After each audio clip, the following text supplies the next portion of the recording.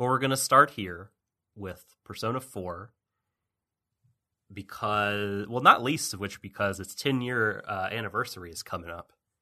It was released in Japan in July of 2008, over here in December. And you guys got it early 2009. That doesn't make sense. You guys got it early 2009. 2009. 2009. Yeah, absolutely. I think that to clarify ahead of time, though, just so credentials are clear, we will also be talking about the re-release that happened in 2012. Correct. I believe it was 2012 for the PS Vita. Persona 4 Golden. And Golden is the version that I have played firsthand. I've not played the original that came out on the PS2, unfortunately. So what a weak sauce noob you are. I'm sorry. You've only played the 100-hour video game once. Get out of here. I played the easier version of it. You're not wrong. You're not wrong.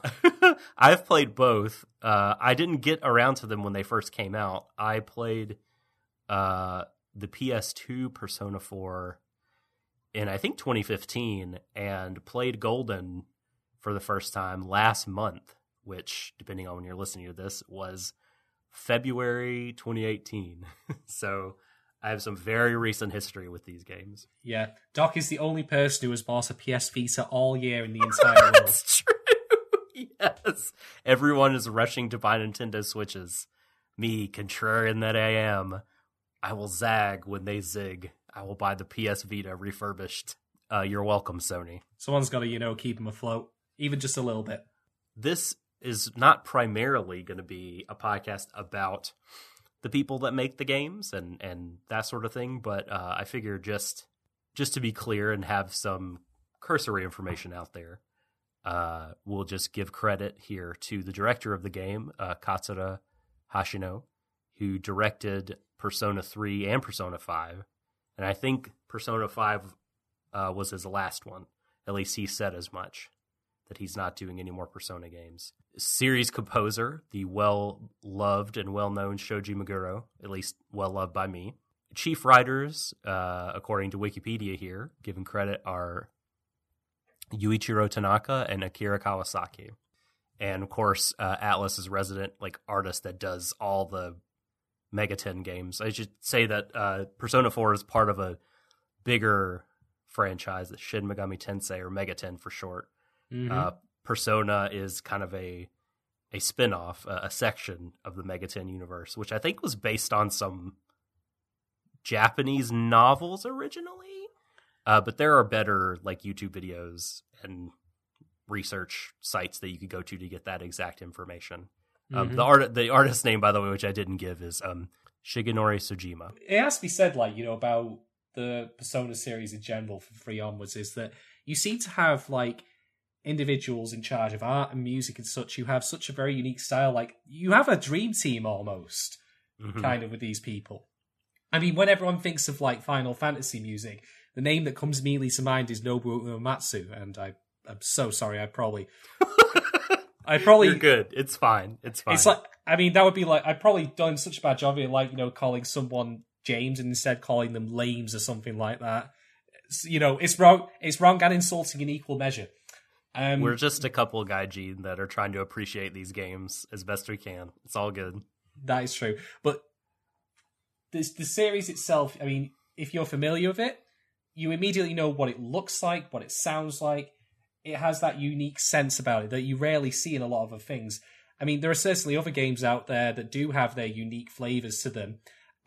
Metal Gear Solid, the series for that longest time, I think it was Yoji Shinkawa did a lot of the mechanical design on that, and he in turn also did mechanical design on Zero the Enders.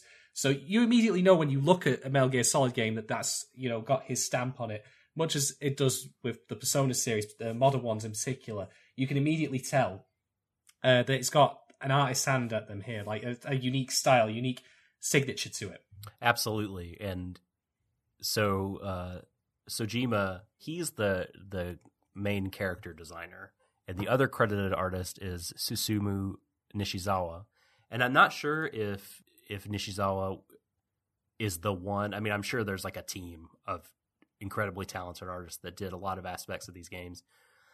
But whoever has done like the UI design for the modern Persona games is a fucking master.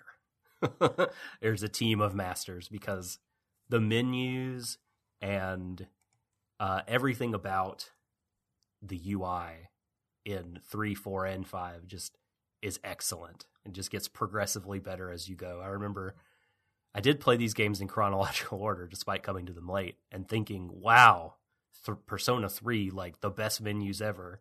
And each Persona game I play, I just think the UI, they just keep topping themselves. Yeah. The UI is really easy to follow despite the fact that it is visually bright and distinct. And that's really impressive because you have so many different... I mean, we had Metal Gear Survive come out recently, which I've not played. Please don't mention it. But I have watched videos of it, and the UI for that is... While it does indeed have its own unique style about it, you know, you can tell it's similar to Ground Zeroes and the Phantom Pain, because it is, of course. It's such a convoluted, labyrinthian nightmare to just try and get your characters to have a drink of water that it's honestly astounding. So, God bless, you know, the guys at Atlus for making a UI that is functional, easy to navigate, and still oozes its own charm. 100%. So let's go ahead now and get into the real discussion, the meat. And sit back, folks, prop your feet up, and prepare for a lengthy and in-depth story discussion of Shin Megami Tensei Persona 4.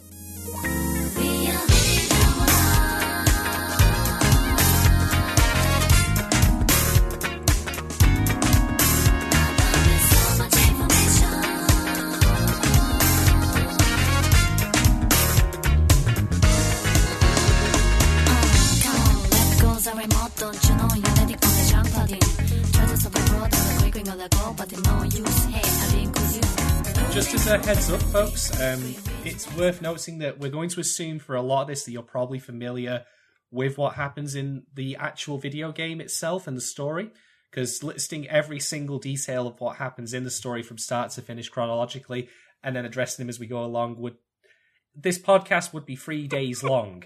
And it's going to be long already, so we unfortunately don't want to make concessions here, or can't rather, for people who've not played it, mainly because you should probably play it anyway. I mean, it's difficult, obviously, since, annoyingly, and in the age of HD remasters, Atlus has not deigned to, you know, make a Persona 3 and Persona 4 Golden HD re-release for the PS4, because I presume they're afraid of money. Like, do they have an allergy to, like, you know, dollar notes flying at them in rapid succession? I don't get it. But if you actually do get the chance to get yourself like a cheap refurbished Vita that still works and can play Golden, or if you can get your hands on what I think is now the discontinued PlayStation TV and do it that way, however you can get a hold of it, I would very heartily recommend it without hesitation. What we will be discussing, huge, massive, holy ball spoilers straight ahead from here on out. There is no easing in on this. We're going straight in the deep end. You're not going to have your armbands on. So that's how it's going to go, folks. Okay, so let us begin. Let's begin this deep dive into Persona 4. Yes, and again, if you are sensitive to spoilers, bye-bye. Thanks for listening. Yeah, and there's not, like you said, it's important to note there's not going to be a plot summary. The first thing that jumped out at me when playing any of the Persona games, really, the modern ones, I should say, 3, 4, 5, this is true for, but I think they really hit their stride in Persona 4 was how the systems, right, the mechanics of the games really tie into the story and push you to seek out the story. I think this was, especially at the time, pretty novel for JRPGs, right? Because you had these amazing things that were introduced in Persona 3 called social links. Mm-hmm. And they were just a sort of ranking of the relationships that your main character had with the side characters. And as you progressed through those, your ability to fuse higher level personas increased. If your your social link rank with the person and each of the characters, of course, is assigned a specific tarot card in these games, and so the character with the magician tarot, say, if your social link rank, your relationship with them was at rank 4, you got a sort of level 4 boost, as it were. You got a certain number of experience boost when you fused personas of the Magician Arcana. That just translates into basically having better personas, better summons with more abilities, better stats in battle. And so for people who are only, I guess, interested or chiefly interested in the dungeon crawling aspects of these games, of mechanics heavy, stat tweaking stuff, like that gave people like that like real incentive to pursue the side stories, because the social links I think of as the B plots. The A plot is, to this game, the murder mystery in the small Japanese town of Inaba. And the social links are the B plots, and you are encouraged to pursue them. It's almost, I almost don't want to call them B plots, because especially for the characters that you have in your party, the investigation team, if you don't pursue the social links and you don't rank up and you don't have the ability to fuse better personas, you're really handicapping yourself in terms of combat. So the Yes. story and the combat have this really cool symbiotic relationship going on that I think is really unique, and Atlas really kind of struck gold with the way that these two play off each other. Yeah, there's something to note about the way the leveling works as well, in that there is a fairly standard experience system that Doc alluded to, which you get bonuses for your personas from social links when you fuse them. You do earn experience from doing battles normally, but the experience you earn from these battles is nothing compared to what you get from the bonuses from the social links. If you think you could spend hours grinding in dungeons to level up that way and just be, a complete introvert and never ever speak to another character ever, you will fail.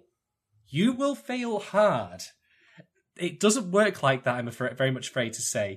So you are very much incentivized to seek out social links, even if you just simply as a means of getting more powerful personas to perform, better in battle with more abilities. Simple as that. Yes, and, if you complete the quest line, the social link, right, for each character, you get special items and are able to fuse unique personas that you would not otherwise be able to fuse without completing that social link. So, again, if you want to min-max and top out your party and really get them equipped for the final encounters, which can be testing if you are under-leveled or have pretty bog standard personas, those could be pretty rough. I mean, the stories, I think, are interesting enough on their own, such that even if they weren't tied to the combat and the persona leveling, I would pursue them, because I just love the ensemble cast of characters in this game. However, I can't think of another JRPG series offhand in which the character relationships are tied to the combat and the levels of your summons or your personas in such a really, like, that connection is so tight. And I know other games have kind of since then have imitated it, like Mass Effect 2. Mass Effect 2. Really? So I've never played Mass Effect 2. Tell me about this. So in Mass Effect 2, it could be argued, depending on how on your view of Persona 4 and the modern Persona games in general, the characters are the reason you play, and you don't really care all that much about the overarching story. Which is not to say the overarching story in any of the modern ones is bad. I personally think it's fine, but I would absolutely agree if you think to yourself, I'm here for the people, I'm not here for what is going on in the background. In Mass Effect 2, that's pretty much the same. The plot of Mass Effect 2 is absolute nonsense if you think about it for 5 minutes. It doesn't make a fucking lick of sense. But you're not there for that. The majority of the game is you meeting various people as you assemble a team to pull off this suicide mission, and you do side missions with them that earn your loyalty with them. And when you earn the loyalty of these characters, it affects the outcome of the final mission. Now, it's very binary, this. They're either loyal or they're not. That's it. But it is broadly in principle the same. And the takeaway that a lot of people had from Mass Effect 2, including me, was I really liked all the character stuff, but I didn't give two shits about the story. So it's similar to that if you have played Mass Effect 2 but haven't played any of the modern Persona games. Although, in my opinion, the modern Persona games are vastly superior to Mass Effect 2 in every way. Yeah, I'm gonna go with every way. With every way. Yeah, I'm going with that. I'm making a broad statement there. Come at me, Mass Effect fans, if there are any of you left. If Vinny from Giant Bomb is listening, he'll be so mad. Oh, he also loves Persona 4. Mass Effect 2 is his baby. He can be as mad as he wants. A more, I think, direct aping of this can be seen in Legend of Heroes: Trails of Cold Steel, where you have after school time and free time in which you can, you choose a character to hang out with, and then you hang out with them and you level up the relationships for bonuses. So yes, yeah, absolutely, pretty standard sort of. Ripoff sounds so mean, but they are clearly at Falcom inspired by the social links that Atlas created for Persona. A couple of the things that we need to know about how social links work. Social links are, as Doc mentioned, ranks. They are ranked from 1 to 10. And generally speaking, you are free to pursue social links in whatever order you wish. There are some that are story mandated that you will max automatically regardless of you doing anything. They'll just happen. But most of them are through your own choice. You choose how to spend your time in Persona 4. And then some of them are gated by personal stats. That is a system I wasn't necessarily looking to bring up, but it seems to only be there to gate off certain social link levels. Well, there is that, but there is also a little bit more to it, in my opinion. Okay. So you want your character to be suave. The game to say that. Hey, I want to be suave. Maybe I should start working on my personal stats, fill out that little pentagon that they've got going there. Just go work at a flower shop and read every night. Yes, that is the key, folks. Practice in front of a mirror. That will solve it for you. That'll allow you to talk to women. Drink a lot of coffee. That's what Persona taught me. If you drink a lot of coffee, you can be charming. Yeah, yes, exactly. Something to know about the way that social links work, therefore, is that, generally speaking, I think the system is really good, as Doc mentioned, at serving the story, because one of the ideas of the Persona series in general is that building relationships and networking makes you a stronger person. It's good to be sociable. It's good to, look after and rely on each other and help each other out if you're in a bind, be it small or be it large. However, the social link system is not without its caveats, in my opinion. And one of them is the fact that because you are free to pursue social links in whatever order you so wish, the events that happen in them can feel weird in different contexts as the main story progresses. Persona 4 has this false, unfortunately, because you can, in theory, for example, leave, let's say Yosuke's social link. Let's say you just ignore it for the entire game because you don't like him. You think he's a twat. You can't stand him. And then you decide in December of the game, because it takes place over a course of a year, and December's when, the town is covered in the yellow fog. And you're having a grand old time, eating takoyaki or whatever it is at the stand. But this is following a number of events, not least of which is, Nanako's hospitalization and death. Dojima, himself being hospitalized. The hunt for the murderer is on, and it's getting really tense and dreadful. But let's just go and shoot the shit at, the local stand while this choking death mist is everywhere. Da da da da da da da da da da da da da do do do do do do do do do do do. So let's talk about the murder. Yeah, this is delicious. And then you can't breathe as you try and see, it's really bad. So that's a problem in that, depending on when you do certain social links, it can come across as really odd. Not massively so. It doesn't completely break them, in my opinion, but there are times where you just think, this is a bit weird, particularly if you hit the point when December is in full swing. Yes. And the yellow mist is everywhere. Then you think to yourself, have we got more urgent shit to be doing? At least it acknowledges it. I mean, I know it makes it weirder, but wouldn't it also be perhaps even weirder if it went to a cutscene and the air was clean again? Yeah, that you were supposed to do it earlier. That would be terrible. That would be quite the amateur mistake. This is a problem that most, if not all, non-linear games kind of run into. Yes. You'll be a character in a big open world game like The Witcher or Skyrim or Fallout, and the intro will sort of underscore the urgency of the main quest. Fallout 4. And then you're sort of free to like just dick around and do whatever, and it just seems odd. It never sat well with me. One of the reasons I don't care too much for open world games is just that feeling in particular always struck me as just something untrue about it that I didn't enjoy. Yeah. There are other mild criticisms you can make of the social link system. Some of them are bad. Yeah. the writing, that's more of a criticism of the writing in some of them than the outright the system itself being flawed. Yeah. And I would say that the writing on a lot of the links that are not pertinent to that don't involve the investigation team, your party, I really didn't give too much of a shit. There's a reason for that, and I'll go into that now. The problem with having social links be a non-linear, you do them as you please thing is that generally speaking, the characters inside of them, with the exception of the investigation team, and this is important, Nanako and Dojima. Yes, they are an exception to what I just said. Yeah, and I suppose Marie as well if you're playing the golden version. Right. And Adachi, but anyway.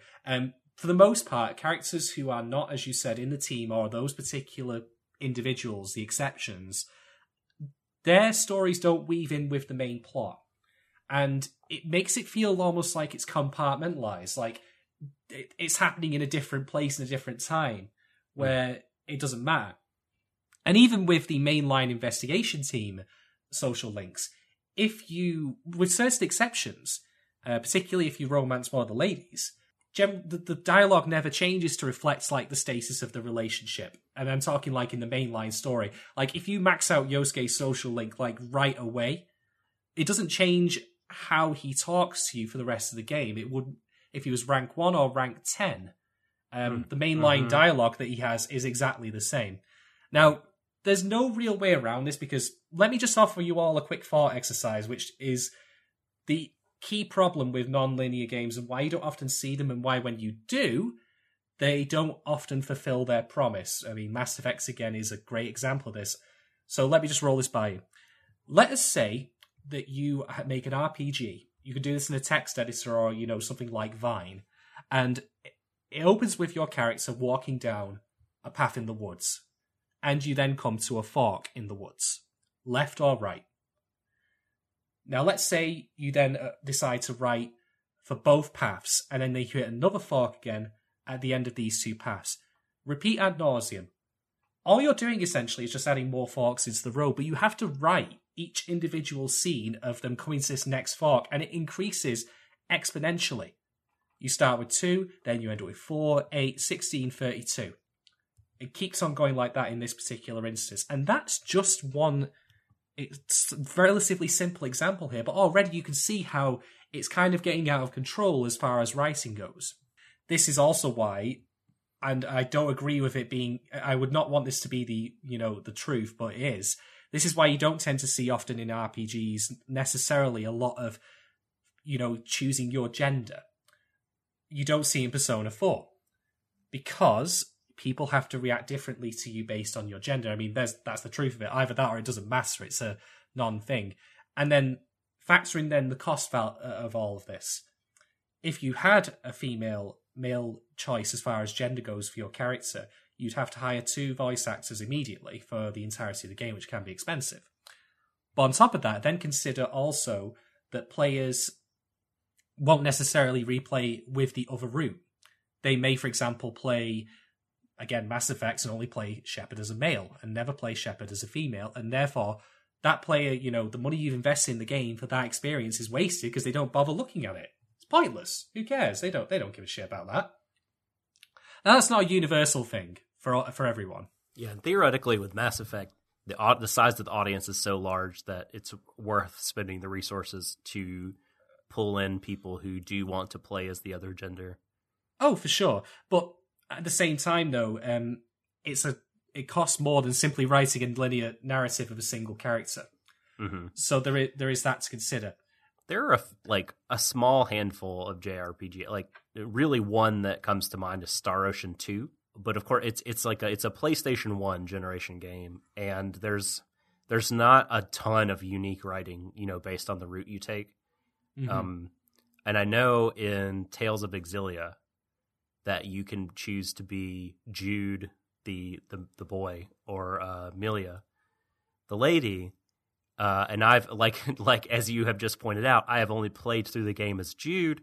I don't know, I think the origins, the early scenes of the game are different, but I don't know beyond that, like what changes, what is different, like what extra writing did they do, if I played as the lady versus the man. This is why the Mass Effect series ended up being disappointing, but it was going to be disappointing from the beginning because it couldn't ultimately fulfill that, complicated web of different decisions. Like, the decision tree behind these games is immense. And Persona 4 kind of gets around this by sort of not having the social links necessarily matter to the end game so much as just directly tying them to your combat progress. You don't, for example, need a minimum amount to meet the ending requirements. The ending requirements are based on different things. There is one that does require a social link rank 10, and there's another one that requires a rank 10, but you don't otherwise need a broad minimum of rank 10 social links. And this is why, again, as I say, the social links can feel very compartmentalized. Now, I'm not going to tell you who my favorite social link is yet, but I'm going to tell you what I think is the best written social link, or the most engaging social link in the game, or rather the two most engaged social links, and that's Nanako and Dojima. And there's a reason for this, because although the social link system kicks in around, I think it's May or June for both of them. I'm mainly going from memory here because it's been a while since I've fully played it through. That sounds fair. That sounds about right. It's early. Yeah. But you are introduced to these two characters immediately, and you're always seeing scenes of them at home that actually tie back into their links, of Nanako being left to fend for herself by Dojima, and she's having to grow up early, but she just wants to, live with her dad and just try and also get over the grief of her mother's death, which they still haven't, neither of them really addressed. Dojima similarly is, afraid of getting too close to his daughter because he's afraid of, dealing with the loss head on of his wife. And you learn all of this, or a lot of this detail, outside the link itself. And then what you've learned comes into play with your understanding of the links as they go on. So I would argue their social links actually begin much earlier, although the system says otherwise. And that's why it feels so much more fleshed out. They're I would argue, the most engaging ones in the game. And while this is admittedly not Persona 4, in Persona 5, I feel very similarly about Sojiro Futaba, because their social links kind of start before they start. You get a lot more background info on them that feeds into your understanding. So it's a system that I think serves its purpose very well as far as reminding you of the game's core theme, which is that personal growth and personal development is important. The lesson essentially is that by being a better person, you become more powerful, stronger. And often in RPGs, like, strength is simply a function of either knowledge or physical strength or training. Fucking being rich enough to buy the best weapons. Yeah, having fat loot, as we call it, back in the old MMO days. But in the Persona series, the idea is that by being a good person who looks after her people and, engages with them and doesn't crawl into your own shell, that is what gives you strength. Literally, that's what it does. Even if you approach it purely mechanically and just want to min-max and just blitz through the game and be like, the best RPG player imaginable, that is mandatory for you to do that. That's the unavoidable coded lesson in the series' DNA. Even personal development, like your stats, like your knowledge, doing your homework, learning how to cook, for example, drinking coffee of all things, but working on these attributes of your personality, even when they're directed towards solely yourself, they allow you to then develop social links further and build on that strength. So it's not just about necessarily being a shoulder for people to lean on, but also honing yourself and sharpening yourself. Essentially, the lesson is, it is a good thing for you to be a better person in whatever way you can be better. Or just connect with people, right? Yes, that too. I think, yeah, self-improvement is a really big deal. There are some other aspects we'll talk about in a second that are related to that, but the game does a really good job of encouraging connection, encouraging friendships, showing you how that enriches the tapestry of your life, right? Like it adds flourish and joy and sadness as well, but it's contextualized and you're shown that these things are worth it. The additive quality they bring to your life far outweighs any downsides, and it's worth it to reach out to other people. I will say I wanted to let you finish before I address something you said earlier about the compartmentalization of the links. Mm-hmm. I do think that is spot on. I do think that in a way, though, that it works to serve what the game is trying to do insofar as it is a life sim. Since Persona 3, I feel like what they've been trying to get at is, yes, you're like a hero, right, who is changing people's lives and saving them from the shadows who would, either consume them or make them into like these totally base beings. But you're also just a regular teenager. And that's why you can do things like get a part-time job, you can spend time reading, you can go have lunch with your friends. That's a level of immersion that the game brings. And so I think that it makes sense that there are some relationships that you can build, some people that can be part of your life that don't feed into your main group of friends or don't feed into the main story, because not all parts of your life are going to connect. Mm-hmm. The fact that you being on the soccer team or the older nurse you meet at your part-time job don't necessarily connect to the overall narrative. And I said I didn't give a shit. That was harsh. Like they might not mean as much as your relationship with Chie or Naoto. In and of themselves, they might not add up to that, but like as a kind of collective and as something that, again, serves Persona as teenage life sim, mm-hmm. like you get to be, urban Japanese kid. I think that they make sense and they work. And so I don't hold it too strongly against the game that some of the links feel quite separate. I think also that one other criticism I might want to level in, these are all minor, I must stress, they're nothing that truly breaks it for me, is that because the links are rank 1, 2, 3, 4, 5, and so on till 10, it feels very simplistic as far as delivering this character's growth. Like, it's literally a 10-step process. You could The magic of Yu Narukami is in 10 days he can solve all your problems. Yeah, it's like the narrative equivalent of 7-minute abs. It's it doesn't feel like it's all that organic relative to just delivering it in the actual plot itself. This again is also why I said I like Nanako and Dojima's social links quite a lot, because they have other things going on outside of them. They don't just exist this 1, 2, 3, 4, 5, 6, step kind of thing. It feels almost like you're going around a board game and you're learning a tidbit each time. And that's fine. It's just not completely seamless or completely organic, in my opinion. Yeah, I think that's fair. It's hard to think of a way to solve that within the link system itself. You know what I mean? To improve it, to add nuance to it that would help it. It's tough when it is, tied to the mechanics in the way that it is. Yeah, this is why I mentioned that thought experiment before, because any way that you could in theory try and weave things in together, like, you could have, say, special events where you level up 2 social links at once by inviting 2 people out. That again adds cost, time, development. It's content that may be missed by players, so it's not being, efficiently made. It seems to be like, on top of it just serving its function really well, it's also the best solution you could have to this kind of thing in the context of the games and what they're trying to accomplish. I think it works fine. I've heard people criticize social links really heavily for weak reasoning, to be quite honest. And I don't think the system is without flaws, but I think that it serves its function well. But you can kind of see the artifice of it, and that's a small but noticeable problem. I do want to very quickly address something you said, though, about compartmentalization, which, again, made me a bit sad this wasn't a thing that was done in P4. But, well, as you all probably are aware, you can romance the ladies. Not the boys, because as far as Persona 4 is concerned, with maybe one half exception, being gay is not a thing that happens to people.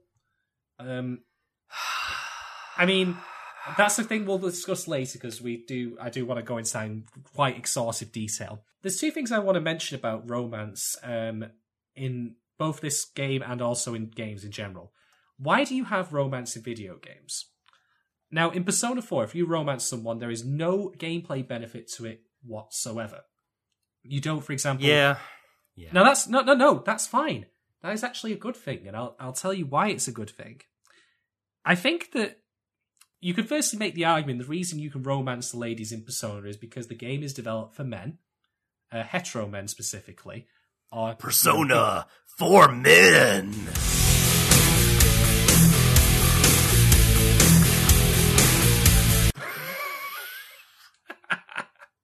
Should do a marketing campaign. You made it sound like a shaving cream then, with that. I'll reach out to the truth and my Bic razor while I'm at it. Guys, are you having performance problems? Persona for men.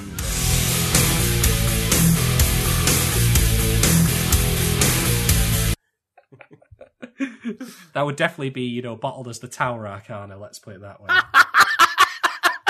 Which I also think is the Arcana of Mara, the penis demon. Yes, there's a penis demon in this game, because of course there is. But anyway, moving away from penis demons, the reason I brought up the romancing is because, on the one hand, you do, as I say, you can make the argument, I think it's a fair one, that it's simply there because it appeals to guys. Enough said. It doesn't really need to be fleshed out any more than that. An alternative hypothesis that I'm fond of, although I won't pretend that it's bulletproof or is necessarily true as the authors of the story intended it, is that I think personally it's a very normal thing for people to want to seek romance and affection in their lives, whatever your orientation. Now, not everyone is into this. There are people who are ace, and that's fine.